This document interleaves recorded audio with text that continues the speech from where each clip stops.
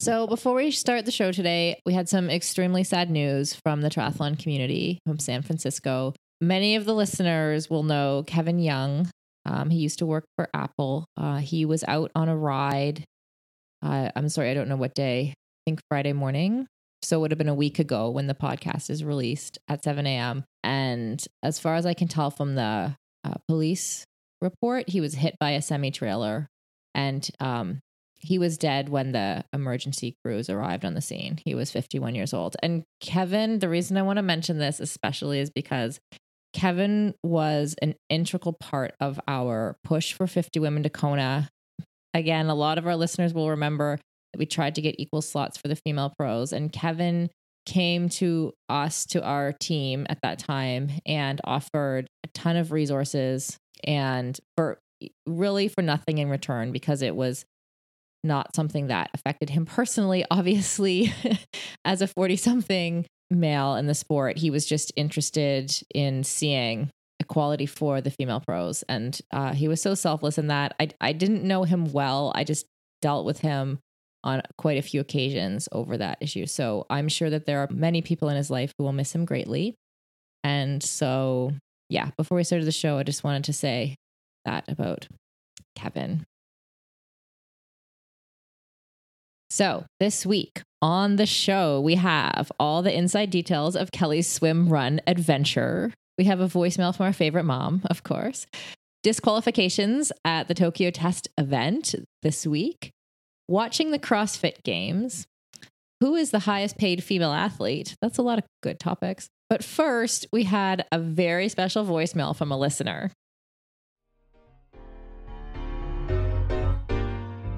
Kelly, I finally got my shipment of Noon up here in Canada, and I am so excited. The last couple days, I've been going to CrossFit with Noon Hydration Sport watermelon flavor, and I have been loving it so far. But I want to know from you, what product should I try next? Okay, so you're trying the tablet. So the Sport tablet is the one you drop in your water bottle. They also have an immunity tablet for, when you're feeling sick that you can drop in your water bottle. And I've been using the Noon Rest, which is for recovery and relaxation. It's like chamomile flavored. It has magnesium and potassium in it. You drink it before you go to bed, helps you recover well. You sleep great. It's fantastic. Okay, awesome. I'm totally going to try that tonight.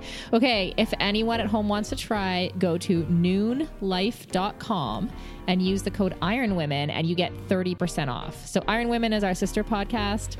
Noon Life, NUUN life.com. Give it a try. Live Feisties If We Were Riding is brought to you by Ass Kicker Inc. Ass Kicker makes activewear for women featuring empowering phrases like work hard, play hard, kick ass, or strong women lift each other up. Ass Kicker Inc. also makes our fabulous Live Feisty tank tops, t-shirts, hoodies, and leggings. So to order yours, go to livefeisty.com and just choose shop from the menu. And of course, use the code RIDING to save 20%. That's riding, as in if we were, at livefeisty.com. And remember, I before E, except if you're feisty.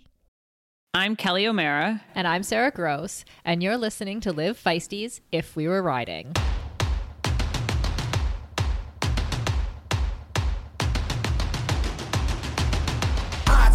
My time. None of you people can tell me to stop. This time, like the last time, you better get ready to race to the top. I'm ready to do this, show you what the truth is. I step on the field, it's time to get real, and I'm feeling so ruthless. Hey Sarah, this is Jordan Blanco. I'm just back from Canada, and I wanted to reach out and let you know how lovely all the Canadians were. I couldn't stop noticing how just engaged and interested and how positive and helpful everyone we met in Canada was while we were at the Calgary 70.3. I think one of the best examples is as we were leaving, the Air Canada attendant who was checking our luggage apologized for having to charge us bike fees and wished they would remove them, even though it was only 50 Canadian dollars compared to the 150 US dollars we paid on the way out. So go Canada. Okay, Sarah, do you feel like that's a fair characterization? The Canadians are just so nice. I think compared to some places you can go to in America, yes. Sometimes we're overly nice, like it's a social cultural thing. right? So I think that sometimes people are too nice. You know, when someone's like really, really nice and they're like, yeah, you should come stay with me sometime. You should do that. It's like, you don't really mean that, you know? Or we say sorry too often. I thought Jordan's example was really cute. Like that the woman had apologized to her at the airline for the bike handling fee of $50. But I do think in general we're nice, don't you? Well, I don't know. I think it's weird when you say like an entire group of people is anything, because that's not a thing, right? Like other than like massive generalizations that are deeply culturalized and socialized, like no large group of people is any one thing. Whenever anyone's like, oh, well, Southerners are X, like, are they? I don't know. I know plenty who aren't. Side point, Canadians are great, Sarah.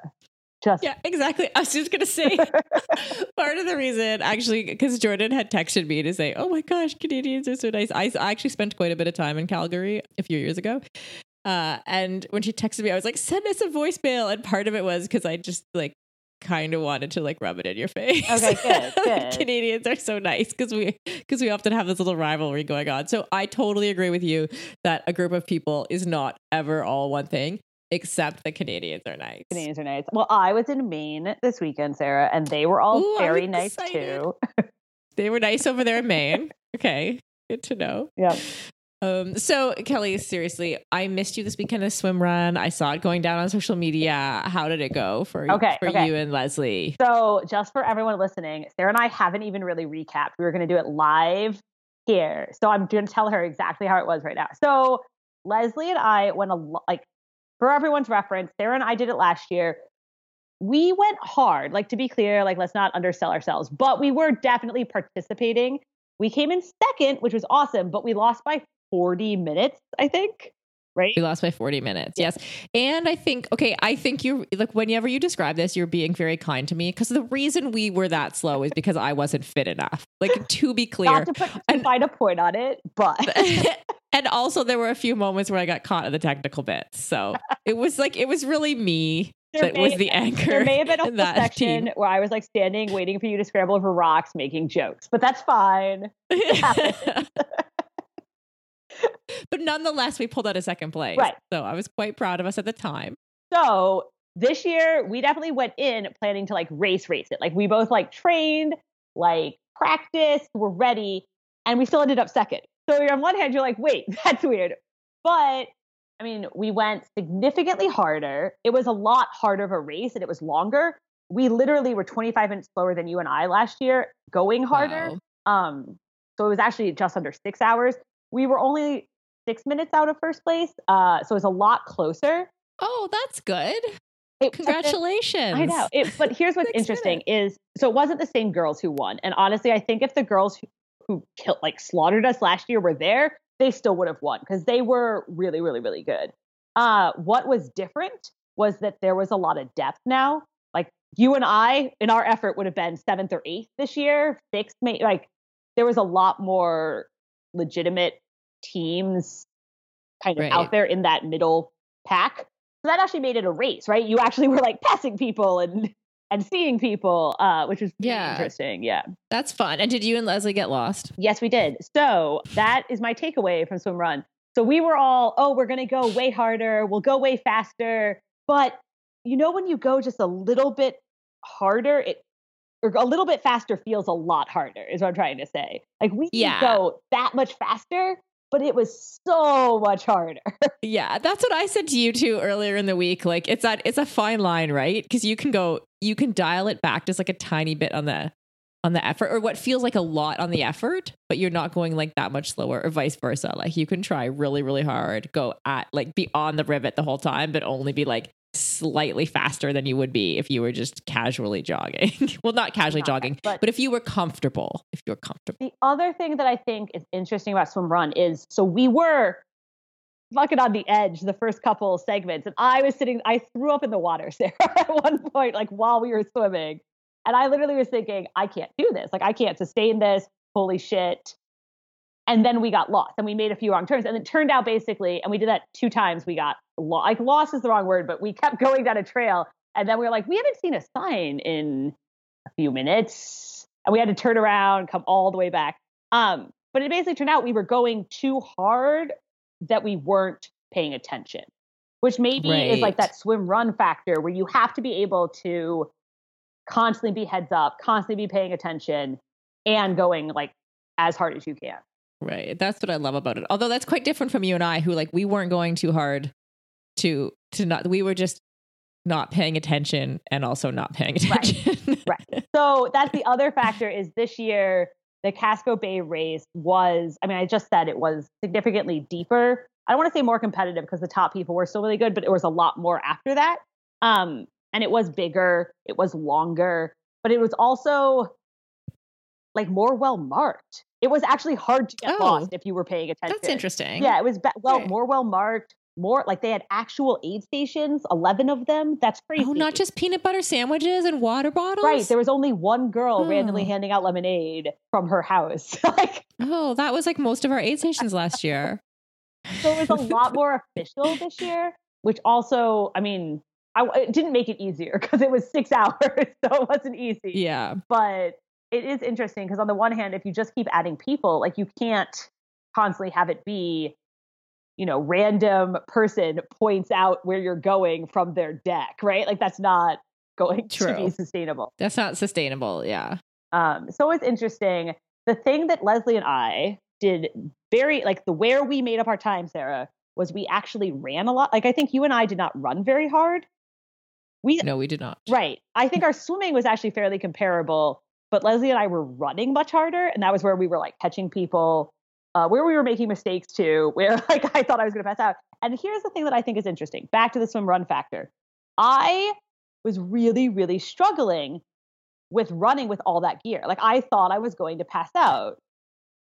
Right. And I think were you hot or was it like the stuff jingling around? Hot, and it just felt so hard. And my heart, I mean, later I looked at my heart rate, not like while we were going, because I was just like, did I imagine that? And my heart rate was very high. Like I wasn't imagining how hard I felt it was. And I think that's the thing between like the difference between being like a good pool swimmer or a good track runner. For me, the swimming with all the equipment, I don't like slow down comparatively that much. Like that's fine to me. But the running was just so not what I'm good at that I was really struggling. Right. So that's what I'm going to have to practice. Yeah. Practice more with the equipment. It is hard with that equipment and running in a wetsuit is just. Oh my God. It was kind of funny because we had this long period in the middle where Leslie maybe was hypothermic, was definitely like a little blurry, like where we had to really dial it back because she was really struggling with the cold. And then at the end, we had this period where I went dark because I was really struggling with the heat and was like overheating and dehydrated. So, like we got to this, like we've been running really hard, trying to catch back up after getting lost. And we were on the very last long run. And I'd been telling myself, okay, we're going to get in the water and it'll be cold. And we got to it and it was knee deep. So everyone's like running and she takes off like running through the water. And I was like, I can't, I'll swim. I'll just swim. So I start swimming next to people who are walking. Like I have to cool down. I just want to float. Just pull me along. Okay. Another question. Did you get poison oak this year? No, because it was a lot bigger. We didn't go on as much single track this year. A lot more fire roads, which is probably because of the size. I mean, we went on some single track for sure. We went on the crazy rocks again, a lot of rock scrambling. There was some beach running, but beaches don't have poison oak. So, but yeah, I think what I took away was it's getting really competitive in the US. There's like this swim run element, which I always joke that triathlon has the triathlon element. Like you got to race in triathlon, you have to race like a little heads up. You have to move quickly through transitions. You have to be good at running. You can't just be a good runner. You got to be good at running off the bike, right? There's all those little things in triathlon. And swim run's that times 10, I feel like. Well, you have to be good at all the technical elements of swim run. Mm-hmm. Right. You have to be good at all that stuff. There are people who are pretty good athletes, but who are crazy good swim runners. So you got to practice all that stuff. The transitions, I still feel like we were getting better. Like for sure, we were still passing people while they like stood there and like tried to figure out which way to swim. But the best people, they aren't even hesitating. They're just going. Okay. So. Tell me this though. One last question. I'm going to give you the answer in the question. I was still your favorite swim run partner, right? Oh, see, I think Leslie and I might do another. So I'm going to say no. Damn it. The big question now, Sarah, is so Attila, or how do you say it? Attila. I don't know. Which is like the Iron Man of swim run, right? Is coming to the US in the spring. They're going to have their race in California. If we had won, we would have gotten an automatic spot. Didn't win. And so now we're trying to decide if we should do it or not. And I think just having taught, like, I know so many people that are going to do it. I get the sense it's going to be insanely competitive, but I also feel like I got to do the California race. Your home race for sure. Yeah. But I'm going to have to practice running hills in a wetsuit. And then you can practice. Can you practice on the course? No, it's like down in Southern California on an island with bison. Interesting. Okay, Yeah, so anyway. based on our swim run conversation from last week, we had a voicemail from your mom. Well, good morning. I was listening to the podcast while I set up my classroom for the start of the school year, and I have now decided the major quote that is going to be above my board is, "Don't get lost. It's more important to know where you're going than to go fast." I'm going to credit it to nationally ranked swim run team Sarah Gross and Kelly O'Mara. Clearly, I should have taken my mom's advice. Just don't get lost. Just don't get lost. I love that we're being credited for that amazing advice. It's amazing advice. It is. So the other thing that happened this week, I talked a bunch about swim run in the newsletter, but I also told everyone to go and watch the Tokyo. And did you do that? Did you follow your own instructions? Okay. Of course I followed my instructions. But if you didn't, guys, this is why you should read the newsletter. You missed out. I also missed out because I had too much work to do. FYI. So I'm counting on you to update me on what happened in Tokyo. Well, okay. So Tokyo Test Event was basically the ITU race a year out from when the race will be in the Olympics under like the same course, same time, same conditions, so that they can test it, right? So the reason this is a big deal is a lot of countries were using it for their Olympic qualification. So obviously that's like kind of a big deal, right? A lot of people wanted to do good. It was crazy. First, it was crazy because it was so hot. They cut, like right now we're recording on a Wednesday night. So I just watched the women's race. The men's race hasn't gone yet. So I'm not going to speak to that, but I also don't really care about the men. I care way more about the women. So the women's race, they had to cut the 10K down to a 5K. Oh, because it was too hot. Yeah. Yeah. That's which big. is weird. Yeah. Okay. It was too hot at 7:30 a.m. Wow. To be clear. Exactly. Secondly, because they cut it down to a 5K, some federations weren't going to follow their own qualification criteria anymore. But no one was clear about this. It was kind of like, oh, we don't know. They might decide not to act, like we'll find out. Which if you were an athlete, like how much would you be like? Of course, because if that's your qualifying race, like you may have come into that race completely rested and tapered. Like you could have centered your whole year around this freaking thing. And then it's not the qualifier anyway. I mean, that's I can see how that would get kind of chaotic for a lot of athletes. A little chaotic. It was a little crazy. Third crazy thing, we're building up in craziness there. Are you ready? Third crazy thing. So Katie Zaferis crashed like a third of the way into the bike. She's coming in as the number one, was the favorite. She kind of just needed to not crash to make the team. Damn it. And it was a bad crash. Oh, she did not get up and get back on her bike. Oh. Yeah, it was bad. It was ugly. Everyone in the room went, it was bad. Ouch. It was not. That also changed the dynamic for the sucks. Americans, because the Americans had this thing where if someone was on the podium, then two people could qualify. But if no one was on the podium, then only one person would qualify. So it actually kind of changed the American dynamic. Side point. We're in the fourth, because I was expecting the third to be thing? what I think is now going to be the fourth crazy thing. Right. The fourth crazy thing was the British dominated these two British girls, Jessica Learmonth and Georgia Taylor Brown, were leading. Like they were running. They pulled away from Flora Duffy by 5 seconds. They are training partners. They came into the last half K 500, and we were all like, oh, they're going to start sprinting. And they didn't, Sarah. They got on the blue carpet. They ran shoulder to shoulder, held hands, crossed the line together. Everyone I was watching it with was like, what the fuck? That is bullshit. That's not how you race. Apparently, there is an ITU rule that says you cannot intentionally try to tie. They were disqualified maybe 20 minutes after the fact, like cut from the records, everyone was moved up 2 spaces. Flora Duffy won. Wow. Okay, wow. First of all, I get your point. If I was watching that live, I would have been like, come on, people, at least race the race. Like, that is freaking ridiculous. Like, it's an important race. The world is watching. You have to race it, right? Like, I totally agree with that. But they should not be disqualified. Like, remember when the Brownlee brothers, like, remember when Alistair, like, basically, like, rescued Jonathan, who was almost collapsing at the finish line, kind of carried him along the last few meters and kind of pushed him over the finish line? Because he could have, if he was just like racing the race, Alistair would have just run past his brother and won, right? So, like, to me, that's kind of similar. I remember at the time, everybody was celebrating them, like, look at this, the brothers, da-da-da. And I was like, I don't know about that.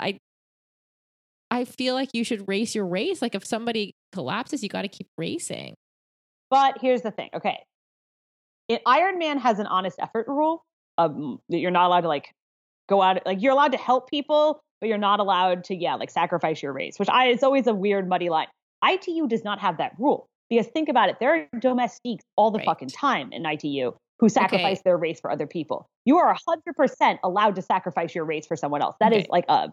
And for people who don't know what that is, it's like when two people from the same country, like, someone's a slightly better swim biker and the runner gets on, like, basically drafts off the swim biker, or it's like, and the biker kind of controls the pack. There's a lot of dynamics. It's a bit like cycling. And then you kind of lead in your person who can run really well and or sprint at the finish to try to get them to win the race. So it is cycling's a good example, actually. It's the same.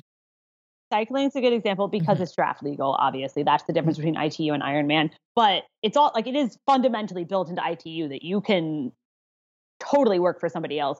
Think about it, too. ITU has all of these squads where people train together from different countries who totally work together all the fucking time. There's a ton of relationship dynamics built into ITU racing that you're going to, like, help your friend. So I don't think the problem is that they didn't, like, I don't think there's a rule about honest effort or racing the race. I think that what Brownlee's did is technically legal. Obviously, there was a lot of gray area and people were concerned. The rule, apparently, is literally about intentionally tying. That's just weird. Yeah, everyone. Like, how did they come up with it? Did somebody previously, like, what was the previous thing that happened? Did somebody intentionally tie before and then not? Like, and then I was like, I also wondered, and I don't know if you are going to have the answer to this, but, like, what is their reason for intentionally tying? Like, did it affect the qualification for the British athletes somehow? So that's the other thing. The other reason I just think is kind of hilarious and terrible, and I don't feel that bad for them, is that the British actually didn't have their qualification isn't changed by this. If it was somebody who needed a top 8 finish in order to qualify for the Olympics and now doesn't have one, I would feel super bad.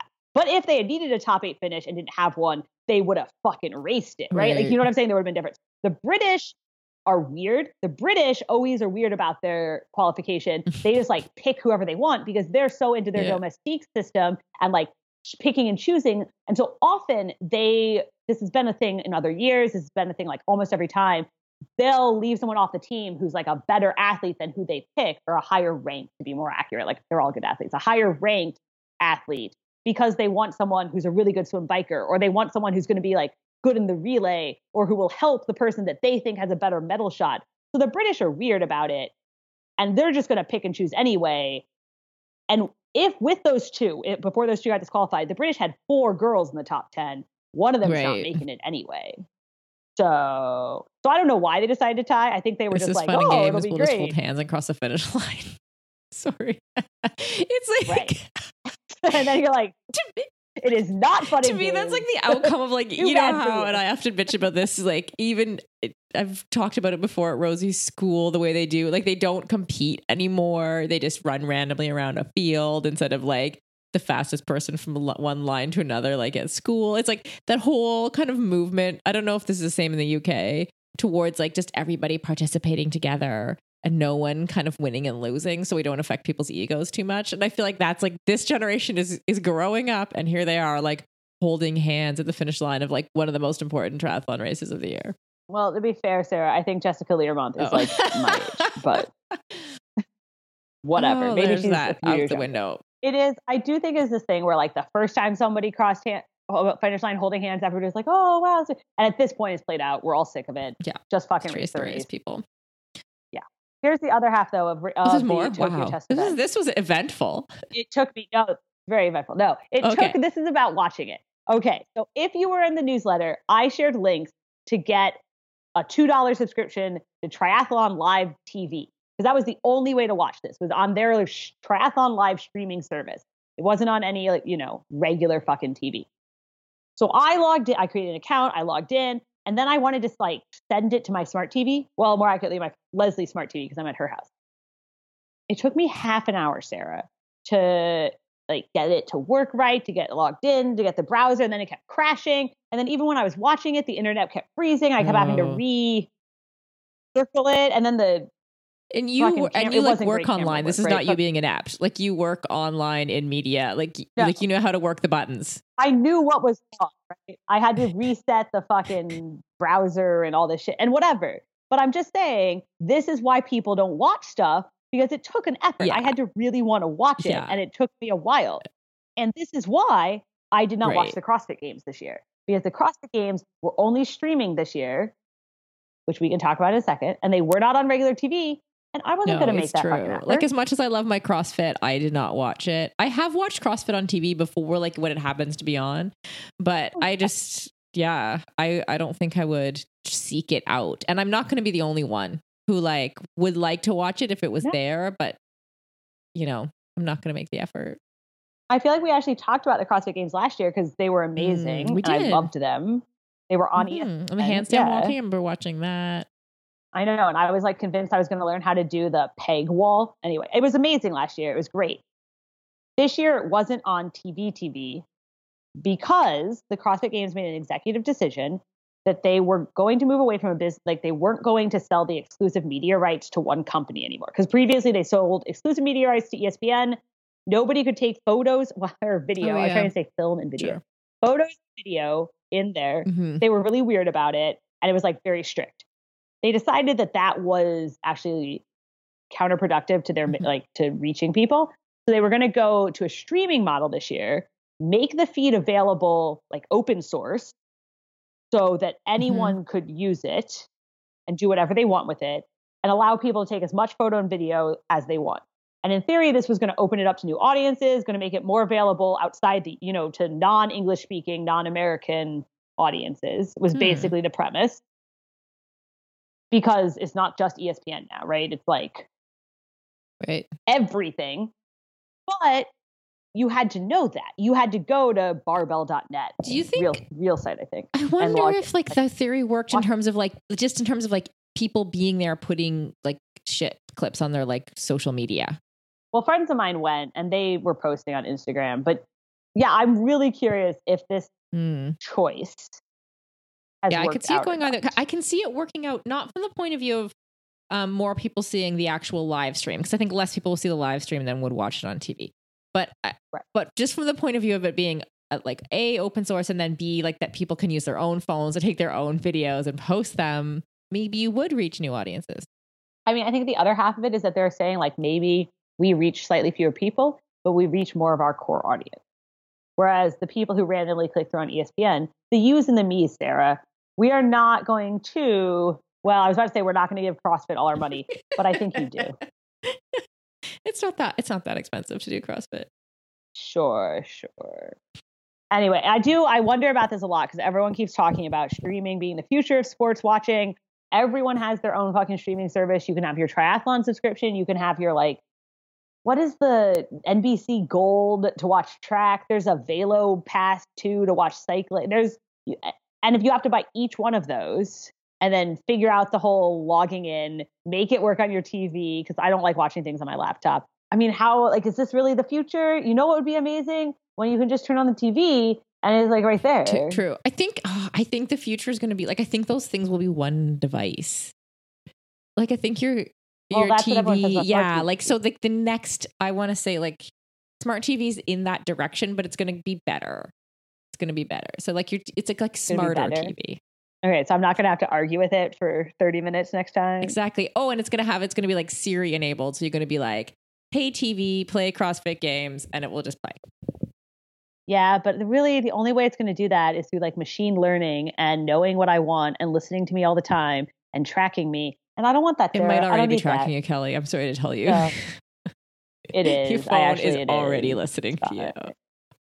There's actually a lot of evidence that smart TVs, the reason they're so cheap compared to the technology is because you are actually the product, not the customer. Side point. But we'll not go into one of Kelly's like crazy conspiracy The future is scary. rants right now. Okay, on that note, actually not on that note at all. This is a completely unrelated transition. We're going to roll the outro. And after that, we're going to talk about who are the highest paid female athletes. We would like to thank Noon Hydration for supporting the podcast. Get 30% off your order by using the code IRONWOMEN at noonlife.com. That's IRONWOMEN at noonlife.com. And don't forget to order your feisty gear at livefeisty.com with the code RIDING to get a 20% discount. Follow at If We Were Riding on all the social medias and leave us a review on iTunes.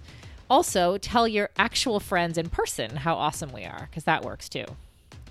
If We Were Riding is a Live Feisty media production and is hosted by Kelly O'Mara and me, Sarah Gross. Our marvelous editor is Aaron Hamilton. My time. None of you people can tell me to stop. This time, like the last time, you better get ready to race to the top. Ready to do this, show you what the truth is. I step on the field, it's time to get real. I'm feeling so ruthless.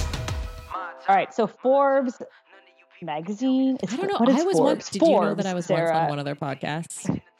I don't know. Which a one? Forbes podcast I was on about 50 women to Kona. And sorry, this is coming full circle. I can't. Kevin Young, who I mentioned at the top of the show, set up that interview for me because he had a contact at Forbes. Anyway, side point. Well, there you Carry go. on.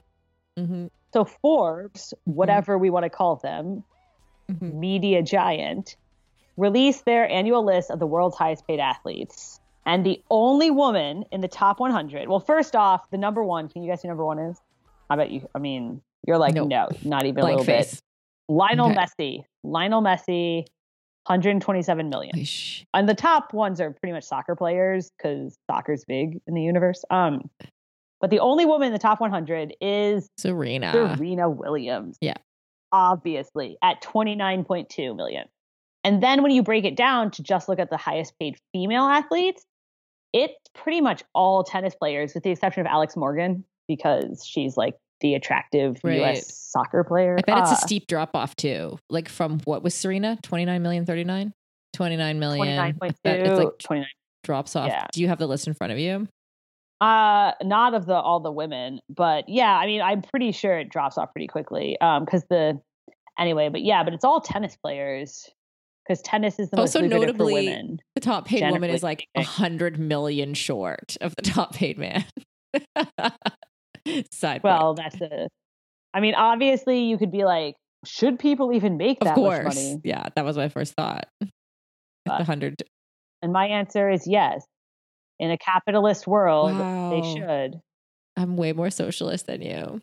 Because here's the thing, Sarah. You know who's really making the money? Oh man, we're going to get one of Kelly's rants anyway. Who's really making the money is the owners. The players, sure, everyone's like, oh, NFL players make great money. But really, they're making pennies compared to the fucking owners who are like creating a fucking like plantation system, right? Of like bringing players in, like breaking them for a few million and then kicking them out. So if the players, if the in the capitalist system, right, the owners always make the most, then like, fuck that shit. We should redistribute wealth to the fucking workers. And in this system, the workers are the players. What about the people who like make the field, clean the bathrooms at the stadium? Yeah. That's fine. That is also true. But that's even like more far down. You know what I'm saying? We tend to view the players not as the labor, but as the management, right? But in reality, in this structure, they are the labor. And I will always be on the side of the labor. So yeah, they should make more fucking money. Sure, like maybe that's a stupid amount of money. It's a stupid amount of money. Yes, they should be high up the chain. The chain shouldn't be so freaking densely packed with dollars. But the real point I was going to make here is that all of the best played female athletes, who all make far less than the best paid male athletes, are mostly tennis players. And why are they mostly tennis players, Sarah? Because in tennis, the women's game is basically as big as the men's game. I mean, arguably not quite, but still, right? And why is the women's game the equivalent of the men's game? Why, Kelly? I was like, you know the answer to this, Sarah. Because when tennis was starting out and creating a league and like becoming a players association and all that, like there was a very big movement from the women who made a very big effort and sacrificed a lot to establish themselves as equals and to create like a women's tournament and a women's players, whatever. And so that created the groundwork for a sport that is now relatively equal. I do. You see what I'm saying here? I do see what you're saying. So it's kind of like, why are the U.S. women so good at soccer? Because of Title IX 30 years ago. Why do female tennis players make so much? Because of Billie Jean King 40 years ago. So you got to do all this shit now. Also, what I want to add too is like both of those examples, like Billie Jean King. Also, there was like, if you know the history of like the feminism within tennis, there was a lot of like schisms. Not everyone agreed. There was a lot of infighting even amongst the women. Yeah. There was a lot of pushback. The same thing with like Title IX. There's still massive pushback against Title IX, even though it's effectively created a generation of great athletes in tons of sports in the US and like affected how the US does in the Olympic Games and in sports globally. But still, like the amount of pushback on that and the amount of like logical people who think that their argument is against whatever is better makes me think of the number of people who feel that having representation based on the proportional number of people who are participating in a sport. Just for example, just a random example. To get that kind of pushback and people think, oh, well, that's a logical argument. Well, so I just think it's always good to remember, especially if you are someone who's like out there on the front lines, like standing up for causes, like to remember that like all of that pushback and all that negativity is normal. And that in the bigger picture, you can make a difference. There you go. None of you people can tell me to stop. My town, my crown. We know what it takes to be reaching the top. We reaching the top. We reaching the top. We know what it takes to be reaching the top.